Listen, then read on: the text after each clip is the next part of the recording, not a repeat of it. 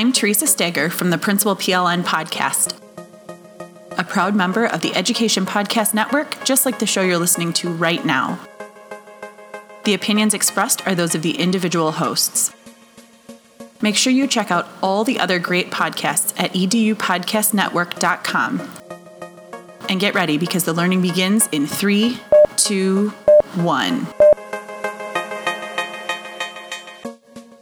Hey, Burned-In teachers. Welcome to episode 32 of the Burned-In Teacher Podcast. One part burnout and all other parts action, inspiration, and support for teachers dealing with burnout. Last week, we heard from James Fester, and he shared ways that he's been supporting his wife through her transition into a full-time classroom teacher position, which, as you can all probably relate to and understand, can be pretty traumatic in some ways, as you realize how incredibly difficult some aspects of this profession can be. How did that episode resonate with you? Let me know by either sharing your realizations or share what action steps you're taking to take control of your burnout on Facebook or on Instagram by taking a screenshot of the episode, whether it be James's episode or any other episode in the 30 plus episodes of the Burned-In Teacher Podcast, and share what's had the biggest impact on you. And don't forget to tag me at Burned-In Teacher.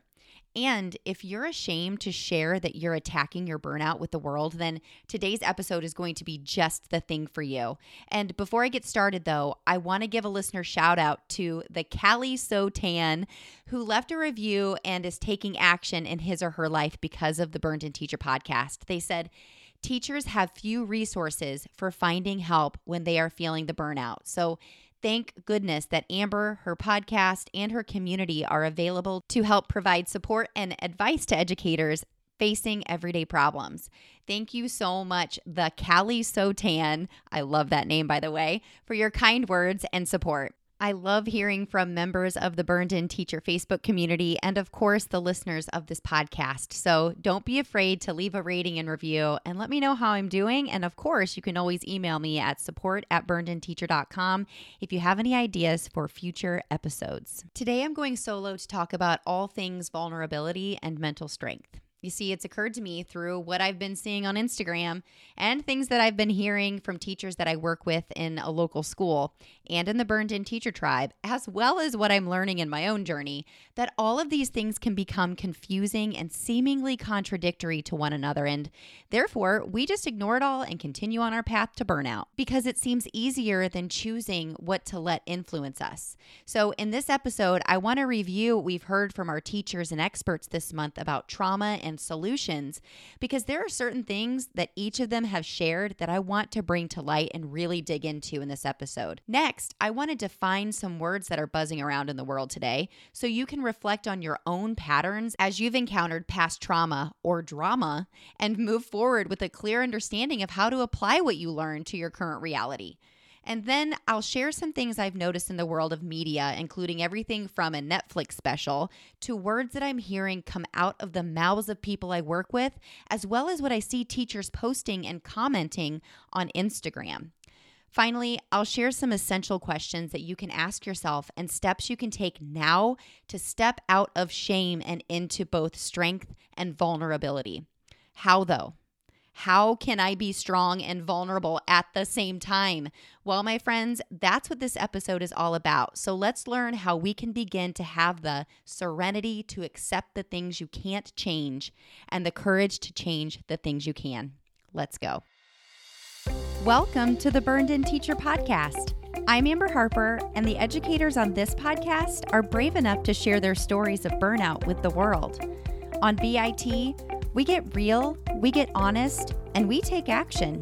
Action against the burnout with stories from burned out teachers, advice from experts, and actionable steps you can take today to beat the burnout and become a happier, more fulfilled human being. Let's get started. All right, Burned-In teachers. So we're going to dive right in with really pulling out some main points from these past 4 episodes. Trauma in my own life or my students' life is burning me out. So we started in the first week of April with Lori Desautel's. The main takeaways I took from her are that students either can't identify or verbalize how they feel because they don't have the words. Students don't know how they feel. So using a sensation word can help students to explain themselves. So instead of saying you feel sad or angry, they may say that they feel stuck or shaky or teary, edgy, butterflyish, or calm. Do you or can you verbalize how you feel? That's what I want to take away from that. So and she said this quote so well. She said, "What you can name, you can tame. What's shareable is bearable." And she took that quote away from someone else too. So name it. I think that even as adults, we struggle with this. So if you can't find the right words to describe how you're feeling when you walk into your school or you think about your classroom, make up your own. You have to be able to name how you're feeling as you seek support and, as we'll talk about in a little bit, get vulnerable with your situation. Then the next episode was the second week of April. That was episode 29 with Erin Garl, and she was struggling with multiple episodes of trauma in her life. And my main takeaways that I want to pull out of that interview is that smiling and moving on is not the best cure for dealing with major trauma in your life. If you're doing that and falling apart inside, you've got to act on your needs. Mental health is nothing to move to the side. So acknowledge it and take steps to reach out for help from those who you trust or a professional. My next takeaway from this is that giving yourself permission and enough grace to admit that you sometimes need professional help. Going through trauma and ignoring the warning signs will not make the traumatic effects of your experiences go away. And I know that in my life, I have experienced different types of trauma than Erin, but that's exactly what I did. And I know for a fact that it contributed to my burnout and some breakdowns that I had in front of my friends at work. Episode 30 was Alina Aguilar, and she talked about resilience and disposition. Resilience is the ability to thrive through the struggle and challenge. So it's different than survival. It's the ability to get stronger through the adversity. Any educator needs to cultivate that in order to teach. There will be pain and suffering in life and in teaching. And the second takeaway from her was pay attention to your disposition. That's an attitude or way of being. You can be optimistic or purposeful, but when we can embrace our emotions and we don't have to suppress them, we're going to have a different world that we're living in. And that all comes down to disposition.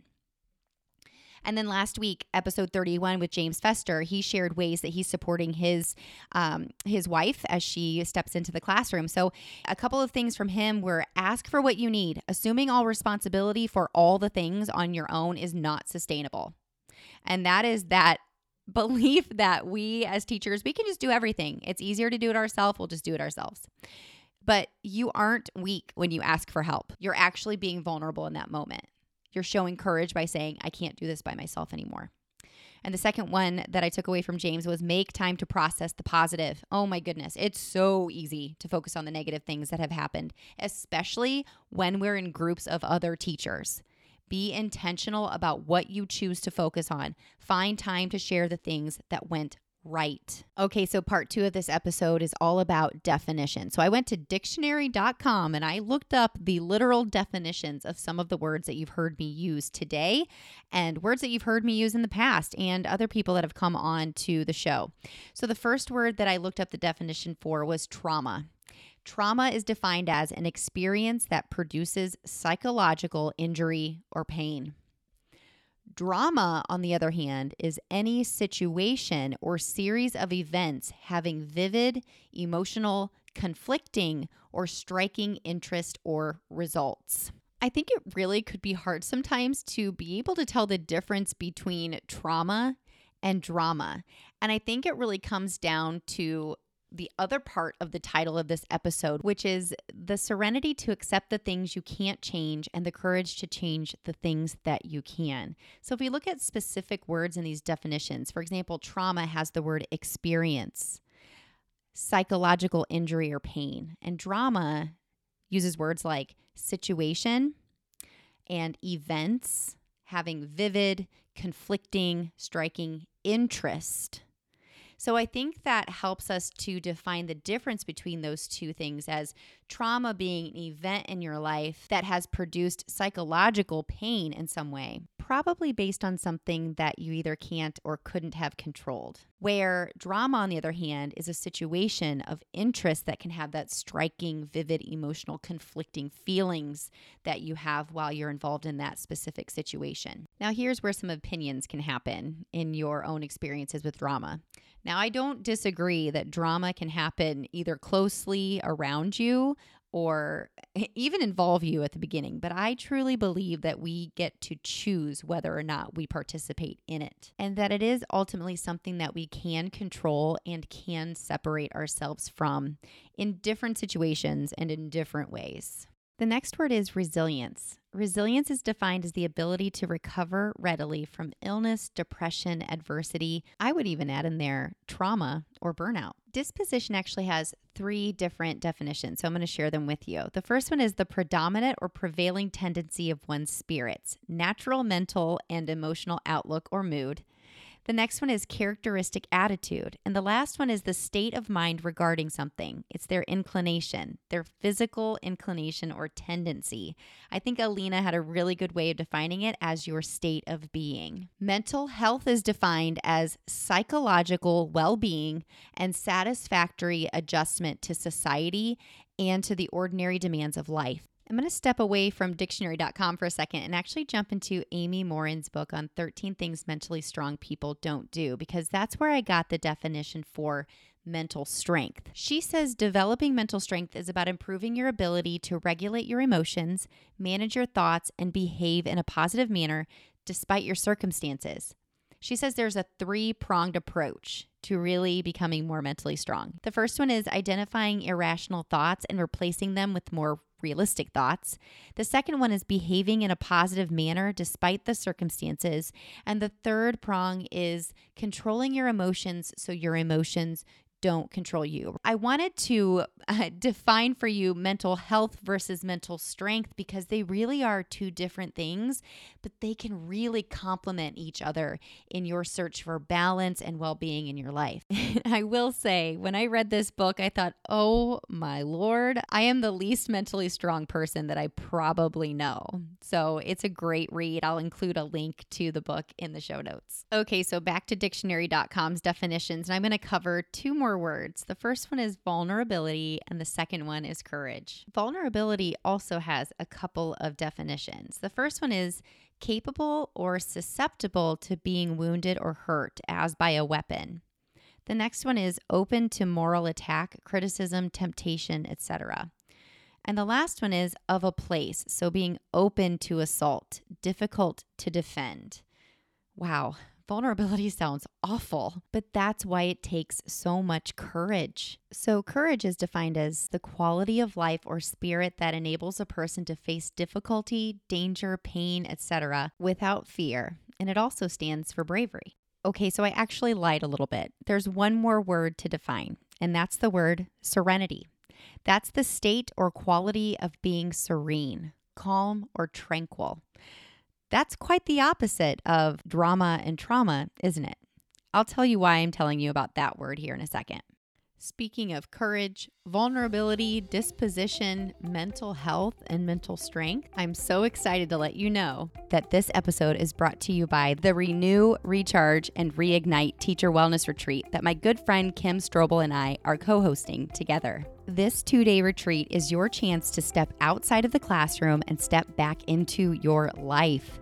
You'll learn tips, tricks, and techniques for injecting happiness back into your teaching practice and your personal life.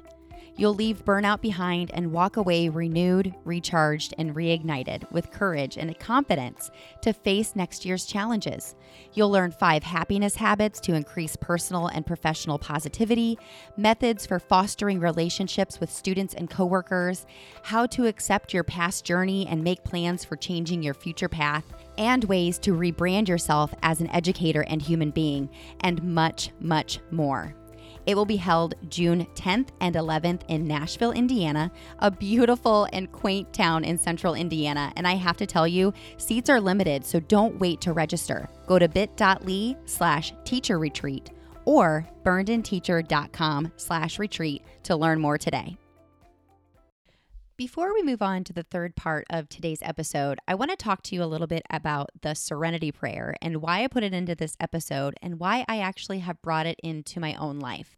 I shared in the Facebook group not too long ago that I have developed an extremely unbelievable fear of flying. I went into more detail about it in the Facebook group, but I will save you time by just telling you that in the last 5 to 10 years, my fear of flying has gotten worse and worse. I don't know if it has to do with being a mother, getting older, that lack of control.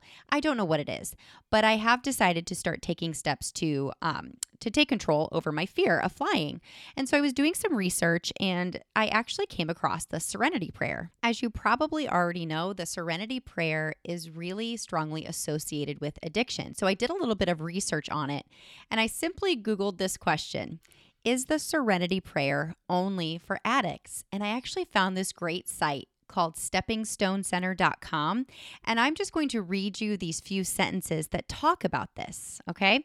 The Serenity Prayer was originally a prayer that Reinhold Niebuhr used following a sermon in 1943.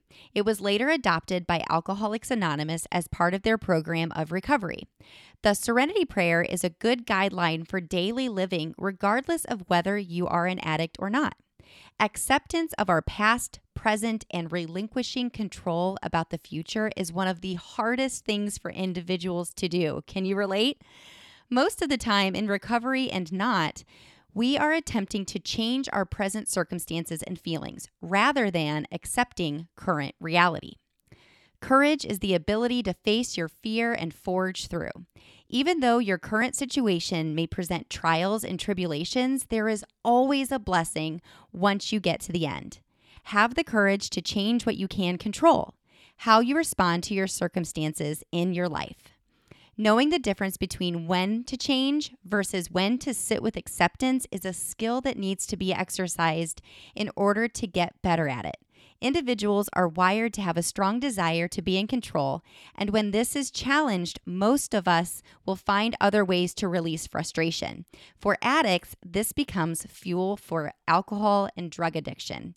The Serenity Prayer can be applied to almost all situations and is a great tool for life. So there you have it. There's no shame in saying the Serenity Prayer when you are trying to accept things in your life that have happened in the past and to move forward, but also keeping in mind that there are things that come across in our lives that we can decide to take part in, or we can choose to move on and make changes. If you've never heard the Serenity Prayer before, it goes like this: God, grant me the serenity to accept the things I cannot change, the courage to change the things I can, and the wisdom to know the difference. It's so simple, and I say it almost every single morning. Now, if you are secular and you are not of a particular religion, then you can take the God part out.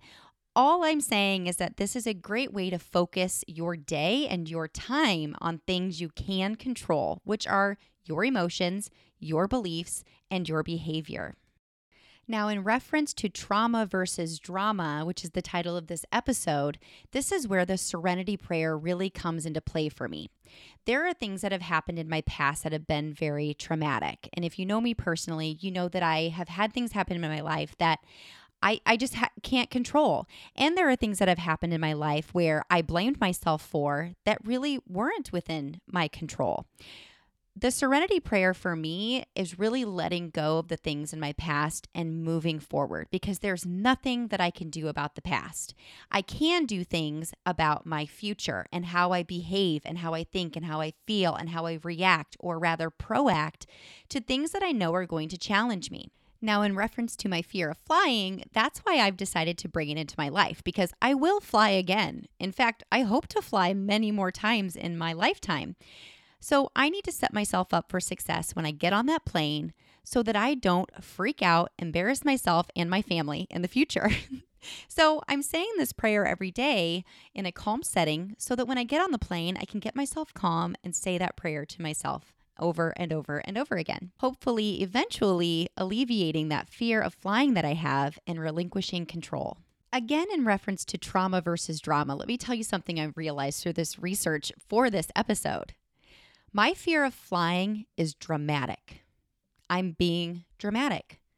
There is not a traumatic experience that I have ever had on a plane. My fear of flying is irrational. There's not one specific event or experience in my life that made me afraid of flying.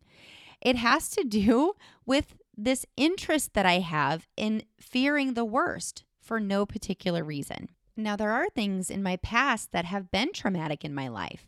And we've all had events in our life. No one has had a perfect, squeaky clean background. We've all had things that have stuck with us and made us fear things or be mindful of things that other people may not be able to understand.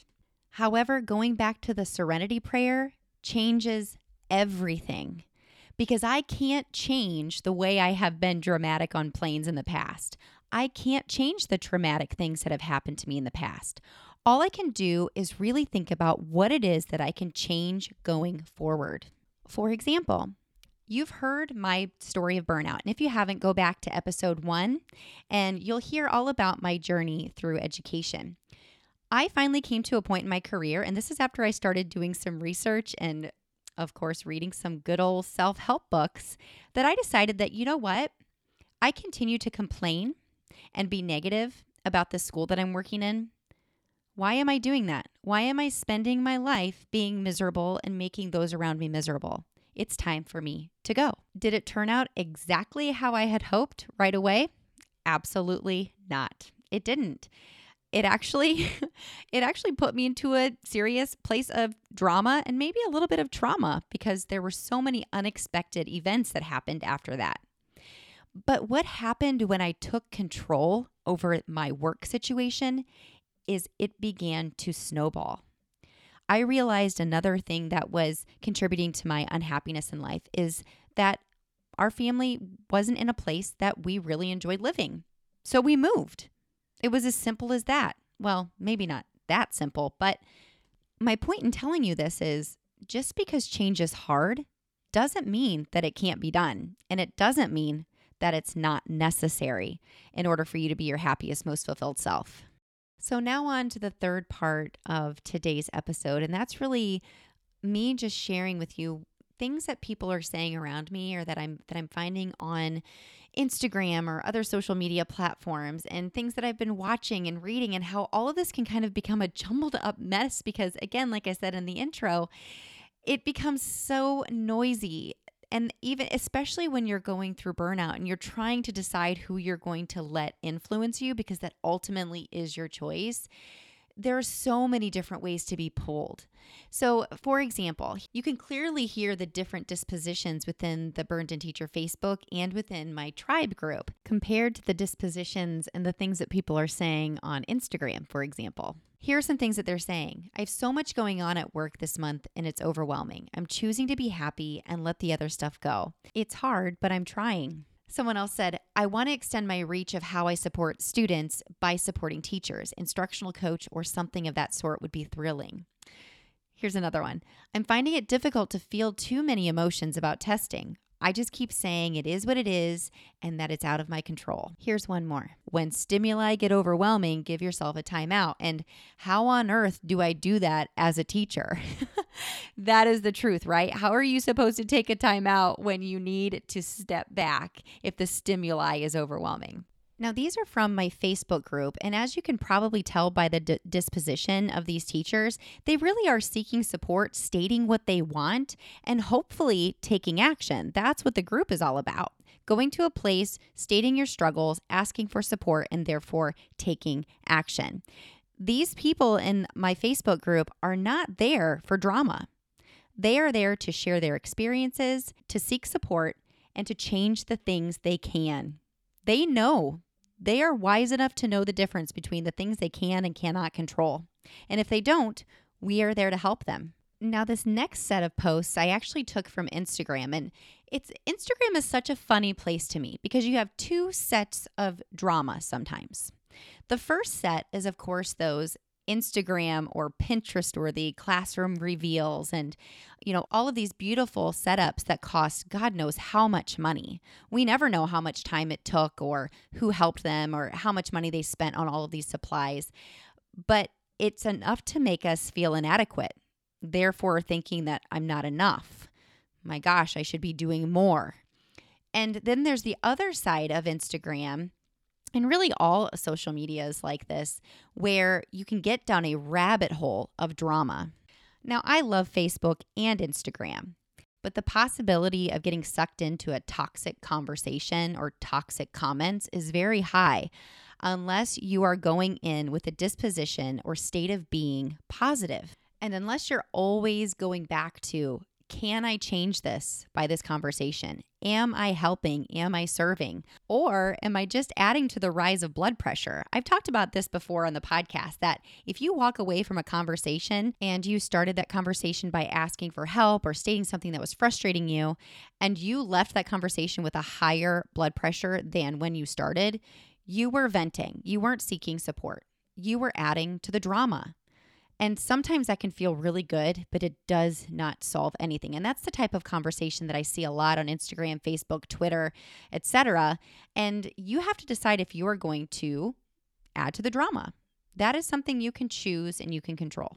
So here are some comments that I took from Instagram recently. If we all know this, why won't anyone listen that has the ability to change the rules? This statement is on point. The next person says, everyone screaming about students going through trauma should realize that many teachers are going through trauma right now just trying to do their damn jobs.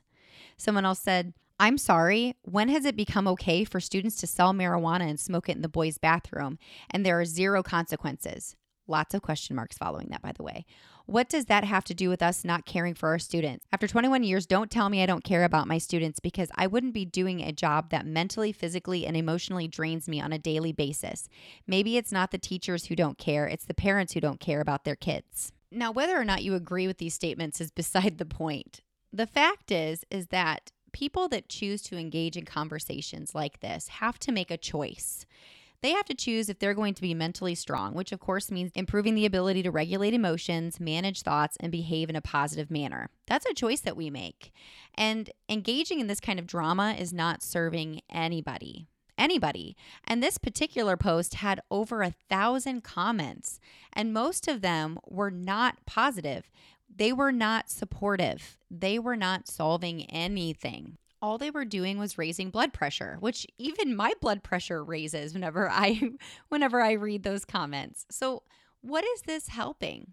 So when we talk about trauma versus drama, and we talk about serenity and courage and vulnerability, posting things like that is different than being vulnerable. Getting vulnerable is all about deciding that you're going to seek support where and when you need it. Like I said earlier, vulnerability is not the same as being weak. This is where I want to get into the Netflix special, The Call to Courage by Brene Brown, which if you follow me on Instagram and you saw my Instagram story the other day, I was obsessed with it. She approaches these things that we can and cannot change in a totally different way. And she says vulnerability is not live streaming your bikini wax. It's not about sharing every single piece of your life. It's about asking questions. It's about being honest with yourself. It's about having those gut check conversations that are hard. They're hard.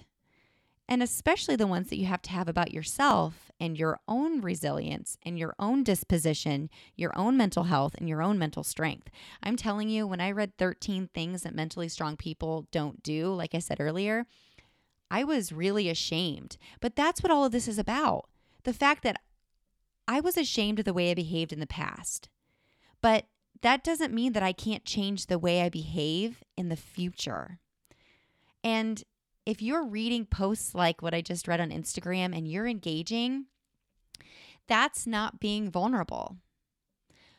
What we need to do is decide, this isn't working. It's not been working. Have I tried anything? Have I asked anybody for help? It's time to stop the shame, have some courage, have some strength, be strong enough to ask for help when you need it, and be cognizant of the things that you can and cannot control. Because we can't control where kids are living. Typically, we can't. We can't control how they were brought up. We can't control, like Dr. Desautel's talked about, we can't control those connections that were or were not made when they were babies. All we can do is try to be the best relationship builders, the best co-regulators, both with our students, our coworkers, our principals, our families. And if things aren't working out, we have to have the courage and the strength to be vulnerable enough to say, I need help, or we need to have a conversation. When someone asks you how you're doing, how do you respond? Do you say, I'm keeping my head above water just like everybody else, or I'm surviving, or 2 more days until Friday? If that's the way you're responding and reacting, then you're not having enough courage to take control by asking questions of yourself. Could I do this better? Could I ask for support? What can I research? What can I bring into my life to take this stress level down? Because surviving, making it to the weekend, keeping your head above water, those are things I used to say until one day when I decided I was going to be vulnerable enough to take some chances and strong enough to ask for support and to be honest about how I was feeling. And that's what I wish for all of you. So what I'm going to suggest for you is to make a list of all of the things that are challenging you. Everything. It might be a long list. But then I want you to make another list associated with the things that you listed. Can you or can't you control them? Because if you can't, you have to have the serenity to accept the things that you cannot change. If you can change them, and even though it may be hard, even though it may be a tough conversation, even though you may have to learn something new, you're going to have the courage to change the things that you can. And you really do need to be wise enough to know the difference, because that is going to make or break your ability to get out of this burnout. That's all for this week's episode. Until next week, I wish you a career and a life full of happiness and fulfillment. You just took another step to become a burned-in teacher. I'll see you next week. Burn on, everybody.